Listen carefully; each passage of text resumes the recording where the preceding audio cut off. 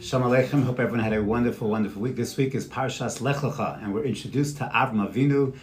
And although he was mentioned at the end of last week's parsha, this is where we have our first introduction. Vayomer Hashem el Avram Lech Lecha me'artzcha meladkom beis avicha el ha'aretz asher eka. And Avram is known for the Asar Nisyonos, the 10 tests that he was given. But I want to harken back a little bit to a very, very famous Rashi that we have in the beginning of last week's parsha, where we know that in Parshas Noach, the Torah tells us that Noach was an ish tzaddik tamim haya b'dorosav es ha'elokim hishalech Noach.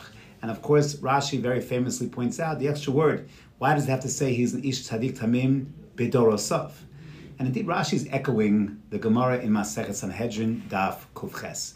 And the Gemara there indicates that, yes, there's a machlokas, yesh dorshim l'shvach, yesh dorshim l'gnai. Some look at this pasuk favorably to Noach, some less favorably. What would have been had he been in a door of, says the Gemara, Kufches Sanhedrin, in a door of tzaddikim? Maybe he would have been an even greater tzaddik had he had those good influences. Or the alternative is that l'gnai, had he been in a door of tzaddikim, says the Gemara, a different door of tzaddikim, says the Gemara, then he would have been somewhat ordinary. It wouldn't have been anything special. Rashi in last week's parsha goes out of his way to say, no, had he been in a door of other, in a different generation, maybe Kol Shekain, if he was in a door of tzaddikim, he would have been tzaddik yoter. But had he been in the door of Avraham, then he would have been lo haya nechshav l'klum. So Rashi doesn't look at it as a different generation of other tzaddikim, but specifically Avram. And Rashi's pointing out there's a direct contrast between Noach and Avram. The Beis HaLevi adds another interesting contrast. Again, this is in last week's parsha, but it's comparing Noach to Avram. Our pasuk in the beginning of Noach says, Es ha'elokim hishalech Noach. Noach walked with God. Wonderful, beautiful. He walked with God. When it comes to Avram, the pasuk says that Avram was Hishalech lefanai veheyetamim. He walked in front of God.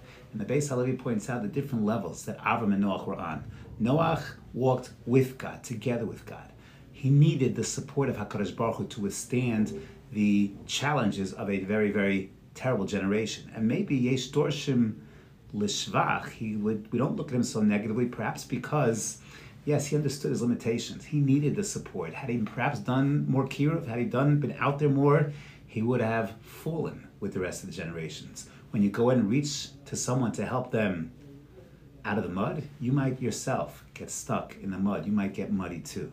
And that was why it's Es Halokim Hisalech No. Not so when it comes to Avram. Avram is Hisalech Lefanai. Avram was ahead. He was on his own. He stood on his own, of course, following everything Hashem said, but he did not need the support, and therefore, Avram is known for the Bal Chesed par excellence, strangers in his house. He is the Makarev par excellence. Es HaNefesh Asher Osu Becharon, Avram Mekareves HaAnoshim, Sarah Mekareves Es HaNoshim, totally out in a way that Noach was not. Perhaps most highlighted in next week's parsha, we'll read that when Hashem decides he's going to upend Sodom, he's going to destroy Sodom like he destroyed the world by the Mabul, he's going to take a whole city, a series of cities, a great city, out of commission. And Hashem says, HaMechase ani me'Avram, can I withhold this from Avram? Can I not go ahead and share with Avram my plan?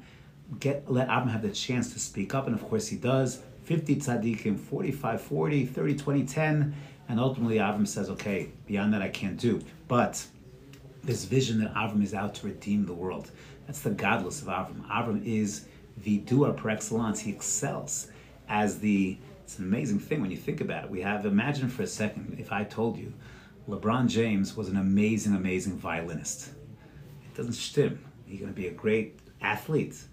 Or if I told you the great violinist is also a tremendous, tremendous athlete. Yeah, you might say LeBron James is a great tight end. That would make sense. Violinist doesn't seem to shtim.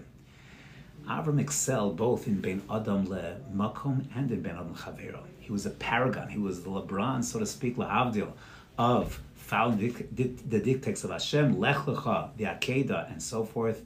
When it comes to Chesed, Ben Adam le Chavero, he was also a paragon of Gemilas Chassadim. It's the uniqueness of Avram Avinu. His specialness, we, of course, as being Zera Avram, have that as our legacy, that which we have to follow. And Bez Hashem, we should all be Zoche to be Mizera Avram. Have a wonderful Shabbos Kodesh.